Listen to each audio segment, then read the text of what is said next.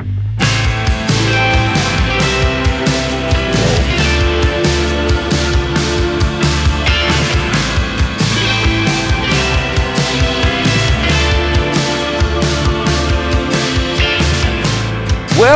to the Weekly Deep Dive Podcast on the Add-On Education Network. Yes. The podcast where we take a look at the weekly Come Follow Me discussion and try to add a little insight and unique perspective. Try. I am your host, Jason Lloyd, here in the studio with my friend and this show's producer, Nate McPfeiffer. What's up? What's up, Nate?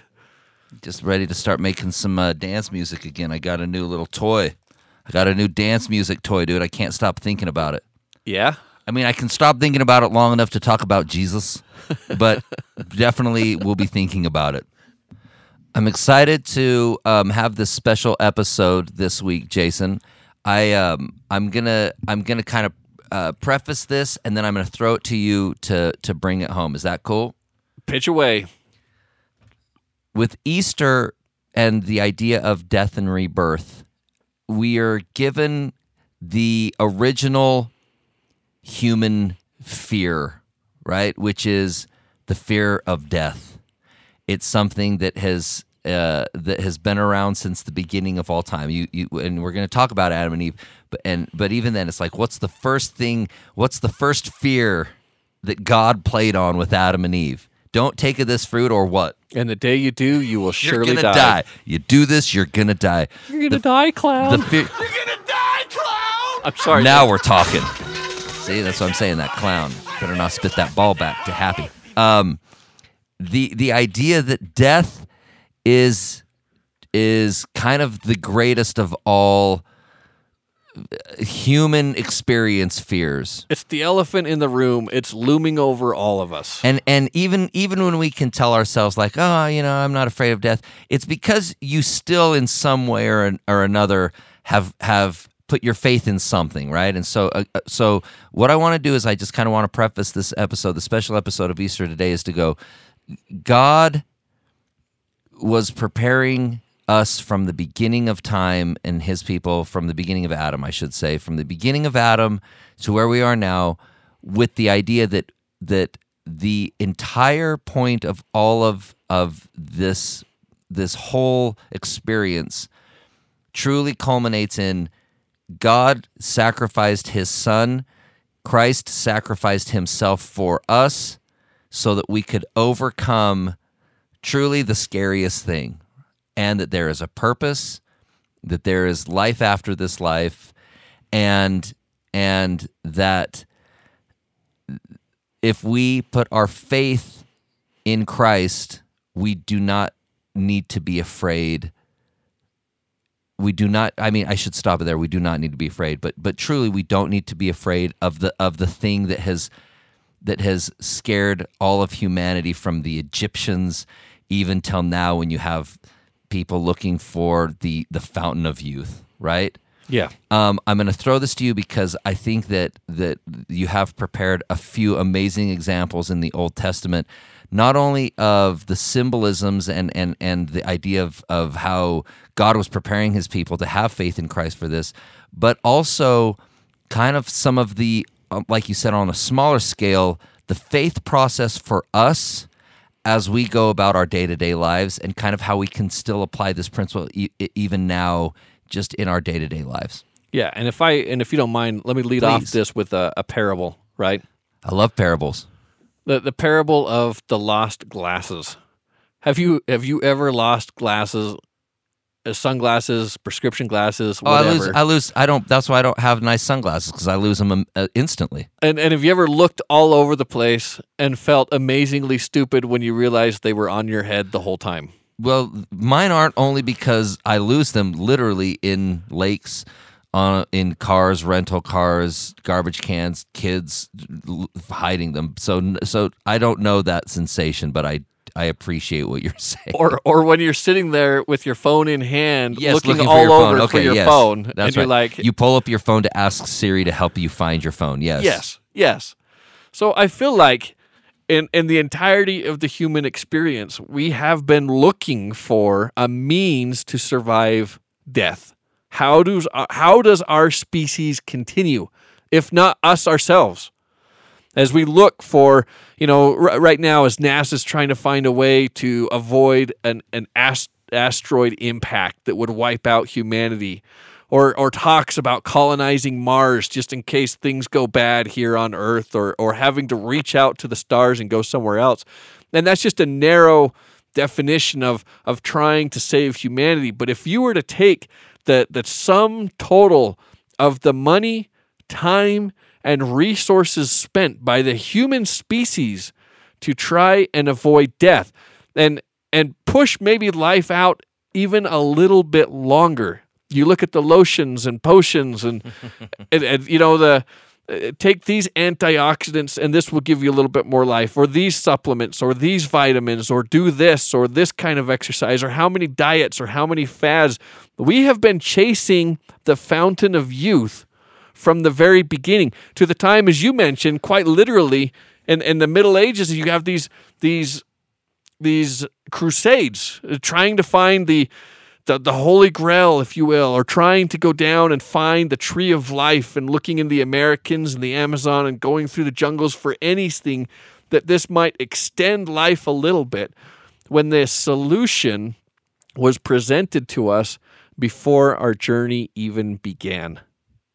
And I'm talking about Adam and Eve, that same powerful, simple story at the beginning of Genesis that fuels faith in the Lord Jesus Christ.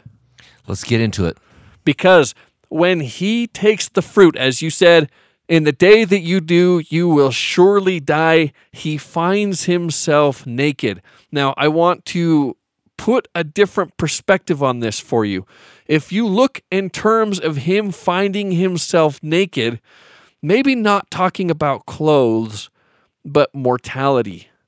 What if his spirit at this point, we're looking at it in a sense that he is disembodied. His spirit is unclothed from his mortal self, because in the day he took, he surely did die. And when we go through life, and inevitably we take that fruit or do whatever that thing is that's going to bring those consequences, and we bring death upon us, the Lord doesn't look at it and revel in our nakedness. But he took Adam and he clothed him with a coat of skin, putting flesh back on his body, or giving him this. In this single story, we have symbolism of life, of mistakes, of death, and now the idea that the spirit will be clothed again in flesh. Incredible. And that it is possible to return to God. And he is stating from the very beginning, have faith in God. He will clothe you. He will allow you. And it says it over and over through the Old Testament that he will extend your days, that he will rise you from the grave. And we could look at all sorts of stories, all sorts of scriptures that talk about this. But rather than focus on all these different individual stories, I want to paint kind of in broad strokes here. And maybe take us to another story I think really portrays this idea of faith in Christ as we move down the line to the patriarchs. Faith in Christ that he will raise us from the dead. That's that he important. Will save us. To me, it's like this is an important thing that I think that we sometimes, and again, like I don't want to get into this too much, but I do just want to highlight the idea that we do sometimes talk about faith as this kind of large, abstract balloon that kind of floats around and can kind of be applied to anything, right? Yes. But when we say faith, I feel like, again, we just need to be, and I know we say, well, faith in Christ. Faith in Christ, that what, though, right? It's a very important we never distinction. finish that sentence. Like, I always feel like that sentence is left incomplete. Well, faith in Christ. Faith in Christ that he lived? Okay, I have faith, but what does that matter if fill in the blank? Mm-hmm. It's always left incomplete. This, and I think maybe we abbreviate it, just have faith, because we imply that we know what we're referring to and that everyone's on the same page. But I think it's important that you do make that distinction, because faith is the driving force behind every action. I don't turn the light on in my room if I don't believe it will illuminate the room. And why, though? Because you've done it. because I've done it or because I've heard that it works, right? Yes. Depending on the situation. Maybe some things I haven't done before, but I've heard, and so I'm willing to give it a try. As it says in the New Testament, faith comes by hearing, right? So it's so important for God from the very beginning with Adam to teach him. And what does he teach him? This idea that sacrifice, That's exactly right. that he is going to give his son as a sacrifice. That's right. And that through that sacrifice, he can be clothed again and overcome the consequences of both death and hell. The first thing God does is clothe him, and you see the symbolisms in that. And then the next thing he does is say, and here's how to apply that symbolism. If you have faith that I love you, and if you can have faith in the atonement that will come, you don't need to be afraid anymore. Doesn't mean it's going to be easy, but it means that you can do it. You can do it out of love. You can do it in faith and not fear. And every symbolism, and every action or every sacrifice or every process after that, then immediately starts stemming back to that ultimate culmination of all of these things, which is death and rebirth. And this idea that we're all born to die. And I don't know of anyone that's ever escaped that. No one has ever escaped that.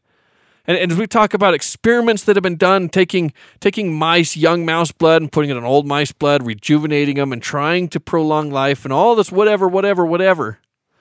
But simply God telling us, hey, by the way, I've already solved this problem before we started, and Christ is going to make this work, and I will give you eternal life. And it seems impossible, and we refuse to believe, or we refuse to accept, or we have a hard time accepting it because we don't have firsthand experience. None of us have been through that veil of death and seen the other side to be able to say, yeah, this works. We have to trust on the words of these prophets, these stories that we read about, and God himself who is saying, listen, follow me. I'm going to go through this, and just as you see me come through on the other side, you will come through on the other side too. This is great stuff. Let's keep going. Abraham. This is where I feel like we get to start applying a lot of this to our day-to-day. So like, kind of keep that in mind. And, okay. And then I'm just saying, like, we'll cover it. I'm saying more for the listener. As Jason kind of talks through this, where does this kind of start helping our day-to-day faith? Go ahead, Jason. When he's asked to sacrifice Isaac, if you just look at that in isolation of, will you give up your son? Who do you know that would say yes to that? In isolation. That's a terribly hard question to ask of somebody. For what purpose? To what end? And how is that having faith? I mean, if you're just believing him, like the Roman soldiers that walk into the sea to their death because because their emperor ordered them to. I mean, yeah, it's a great story about loyalty, but how does this show faith? In isolation, it doesn't. It seems incomplete. Without God's promise that through Isaac he will have posterity as numerous as the stars in the heavens or the sands on the earth, it's meaningless. But Abraham believes in the impossible because God said so. And because God, his faith in Christ has been established throughout his life. Yes. In a number of instances where God says and he listens and he knows and he trusts God implicitly. He believes in the miraculous. He believes in the impossible because he has seen it already up until this point in his life, which is, again, I think cannot be overstated how important that is in this story. Yes. I mean, start from when he was even just nearly sacrificed when he was a kid. And an angel, you know what I mean, was the one that saved him.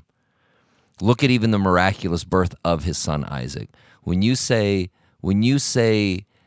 Abraham was unafraid from that standpoint, or at least probably not unafraid, but at least had faith and trusted in the impossible, you have to remember that his son Isaac was an impossible birth in the first place. His son was a miracle in the first place. he had already had enough of those experiences and tests, by the way, that he passed. And you can go back and listen through some of the Old Testament podcasts that we've done, but Abraham's life was a continual trial, and then prove me now herewith experience. And he was saved from Pharaoh and the Egyptians when they took his wife away from him. He was saved from the Babylonians when they took his wife away from him. He was saved from barrenness in this child being born. God the miracle child. Yeah. Obviously, a lot of the symbolism there too. And God had made a covenant with him where God himself passed through the pieces of meat after Abraham showed his belief. This is not the very first time God is appearing to Abraham asking something of him. This is a relationship that has founded itself over hundreds of years to this point. And God says, I will give you seed through Isaac. Now give me Isaac. How in the world does he equate that? How can he believe that he's going to have seed through Isaac and that he is going to kill Isaac before Isaac can have seed? How do those two make sense? He believes in the absurd. He believes in the impossible because God told him to, and because throughout his life he had built on this relationship of trust. There it is. And that's what we're coming face to face with. And if that scares you, going to a funeral and seeing a loved one or a family member, dude, it does. And coming to grips face to face with the idea that you will die. That's scary too, dude. Because the thing is this is kind of my point when it comes to our day to day, right? Is that we have these processes that we have learned certain behavior. And that it's, by the way, not really even by faith anymore, because we now have a deep knowledge and understanding of a certain process, right? You don't, I would dare say, you no longer have faith that when you flip the light switch on, the light's going to come on. You know that it's going to come on. And if it doesn't, you don't question your faith in that working. What do you do instead? You look for where the problem is. You're like, oh, no. I know that when I flip this is supposed to come on. It's probably the light bulb, right? Yeah. And the thing is like so much of our day-to-day process at this point is acts of what used to be faith, but now is accepted knowledge and understanding, right? The light switch is a perfect example. But there's a difference between that and going to a funeral of a loved one is all I'm saying, right? And this is why, again, building faith through these smaller processes of, and you mentioned this kind of when we were chatting before, and I don't want to steal your thunder, but when you do read the scriptures, and like you said, and it feels like that's a light switch flipping on, and you go, oh, that's interesting. I'm going to try that again tomorrow. And it works again, right? Mm-hmm. You're now doing the same processes of flipping that light switch off and on when you were a kid, and then just accepting, oh yes, this process works, right? I can't think of any other way to approach the heaviness of death because of the finality of it, other than to build faith in Christ through the day-to-day processes, right? As simple as it sounds, reading your scriptures and feeling what happens. Giving those talks in church, even though it's scary, and then seeing the fulfillment of it. Serving your neighbors and feeling of the love that comes with that. You know what I mean? It's like you just said, the story of Abraham. If you take that event without any sort of context, it's incomplete and it doesn't make sense. And by the way, I don't think Abraham does it. If that's his first trial, if that's his first test of faith, I don't believe Abraham even comes close to going through with it. I think Abraham even needed to see miracles happen on a, not even a smaller scale, but a smaller scale. I mean, again, sacrificing your own son, that is about as ultimate as it gets, right? Abraham had to see that process work throughout his life in smaller ways to prepare him for that bigger to prepare him for that bigger moment. Death is terrifying to me still. Even though I believe and hope for a certain thing, I would be lying to pretend that that's not absolutely terrifying and something that doesn't loom, right? But I feel like to combat that fear and to put that faith in Christ, it's the process, like Abraham, of building that trust throughout your life up till that point. Am I totally off here, Jason? No, you're absolutely on. And I want to maybe add to that the idea that faith can be misplaced. Oh, absolutely. When we talk about, I have faith that my car is going to start, even though I've done it 100 times, and you haven't been taking care of that car, if you've been neglecting it or it's old and worn out, then maybe you go there and you turn the key and that battery's dead and that car doesn't start, and you look at it and say, well, what happened? But it doesn't mean that all cars don't work. You know, See, that's, I guess, to me, it's like, is that faith misplaced, or is that you neglecting to do the things that are required of you to continually have that process work? So when we sit before God and we have a prayer and say, God, if you love me, I need you to deliver me here or do this or do that. And now what you're doing is not putting faith on God. On his process. You're putting faith on your plan. Yes. That God is going to bend his will to yours and do what you're requiring of him. And when inevitably that doesn't work, that doesn't mean that God's not real. That doesn't mean that you shouldn't have faith in God. You know what I mean? It's like it doesn't disprove those things. It means, and if I understand you correctly, you need to realign your process of doing this. Yes. Right? You need to realign your understanding of what faith actually is and not expect God to cater to what you have decided your faith process needs to be. Like, look at, what was that conference talk? But if not, when you look at Meshach, Shadrach, and Abednego, who believed that God would deliver them, but if not, right, as they're Right. thrown into that fire. That's right. And they may have been saved, but Abinadi wasn't. And was his faith any different? And in the end, was God's promise that, hey, I will deliver you in this specific case, or is his promise what it has always been? Which is? That he will rise us from the dead. That's it. And save us from death and hell. That we will, in the end, be lifted up and saved. That's it. To overcome the actual great finality, the great fear. And that's the thing, is your point is that God did deliver both Abinadi and Shadrach, Meshach, and Abednego. To the same extent, he raised both of them up from the dead. Because even though Shadrach, Meshach, and Abednego were saved in that fire that day, they weren't spared death at the end of their lives. Nope. We come face to face with this sooner or later, and if it means a little bit later, we've got to have faith that Christ knows what he's talking about, that he knows what he's doing, and that he has a plan for us. And in the end, we will be saved. I am going to reiterate, it's hard. Not easy. I'm just going to throw it out there. It's funny because, again, like, I don't think I was, as a kid, I just accepted that I would never die, which is kind of a funny thing that kids just do, right? Because most kids don't have any sort of concept of death, right?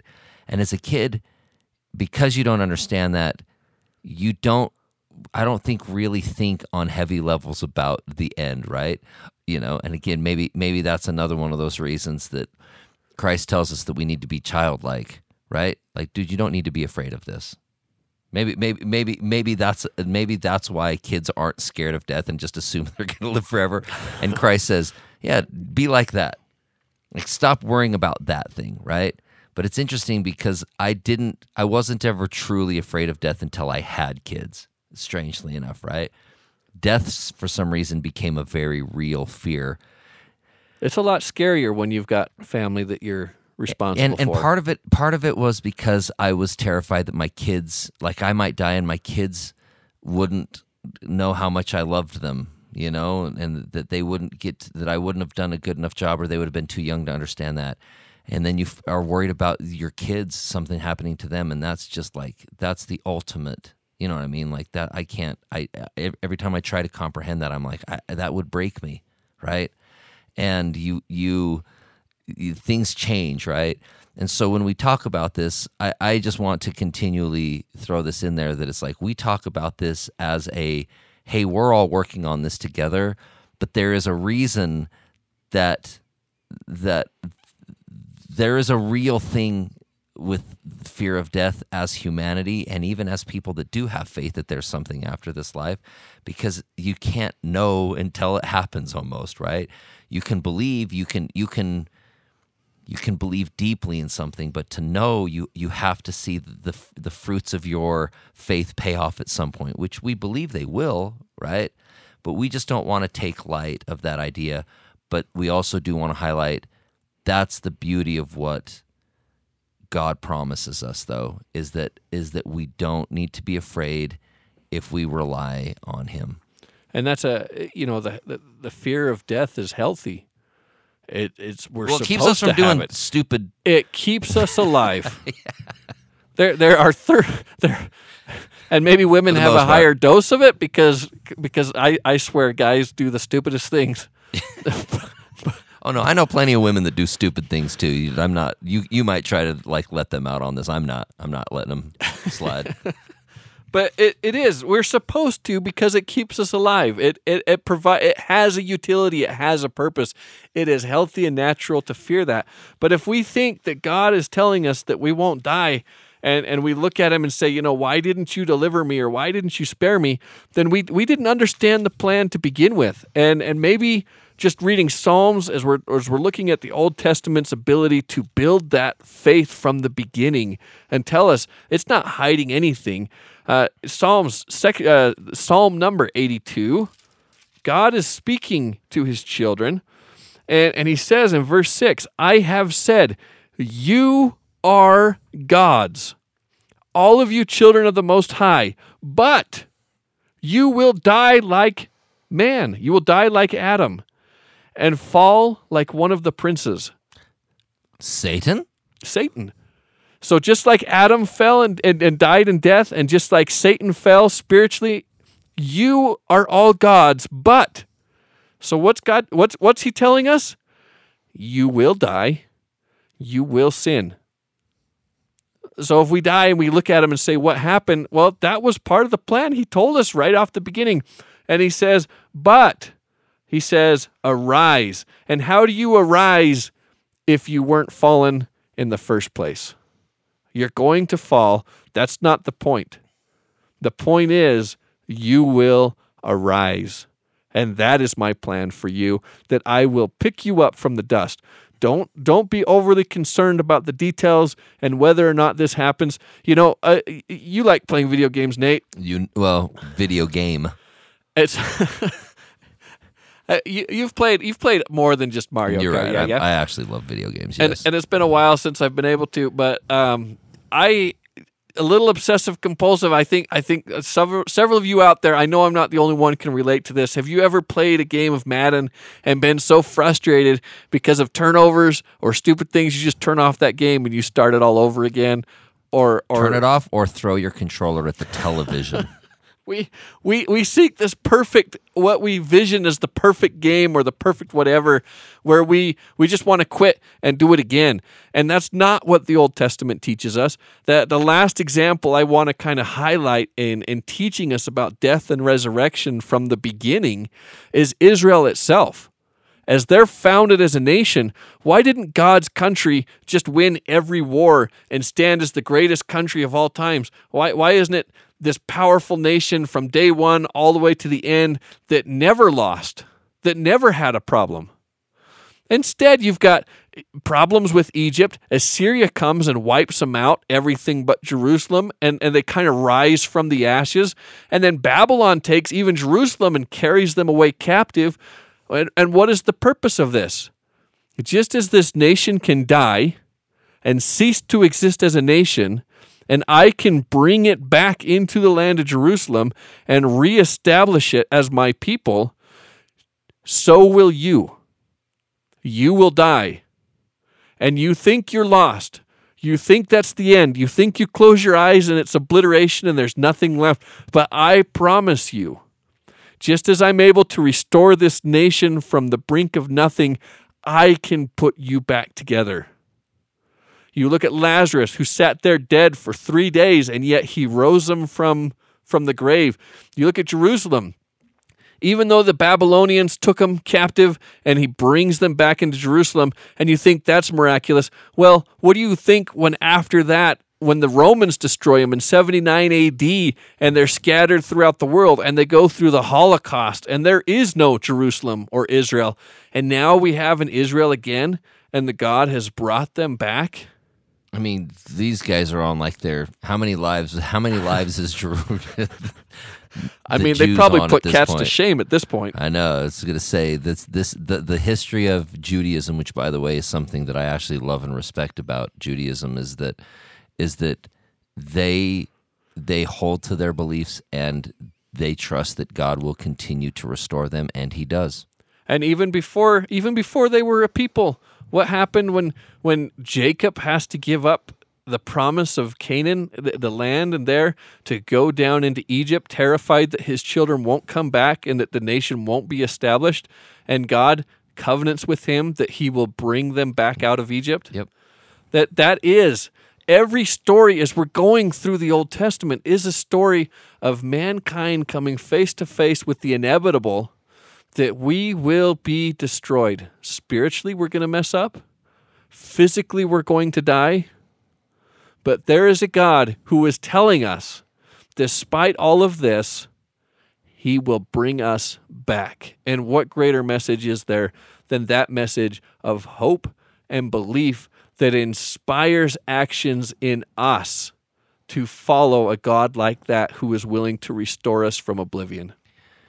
And just to add to what you're saying, because I think that's so beautifully stated, this is why I love Easter so much, is because it's the celebration truly of the ultimate culmination of all of the miracles that Christ did while He was here. This is the one that we can look to with the most hope and faith, and that is that He died and He was born again. And to kind of circle back to earlier, when I was saying we can't know until we go through that process, but like you said, there really is truly only one example that we can look to and to have faith, right?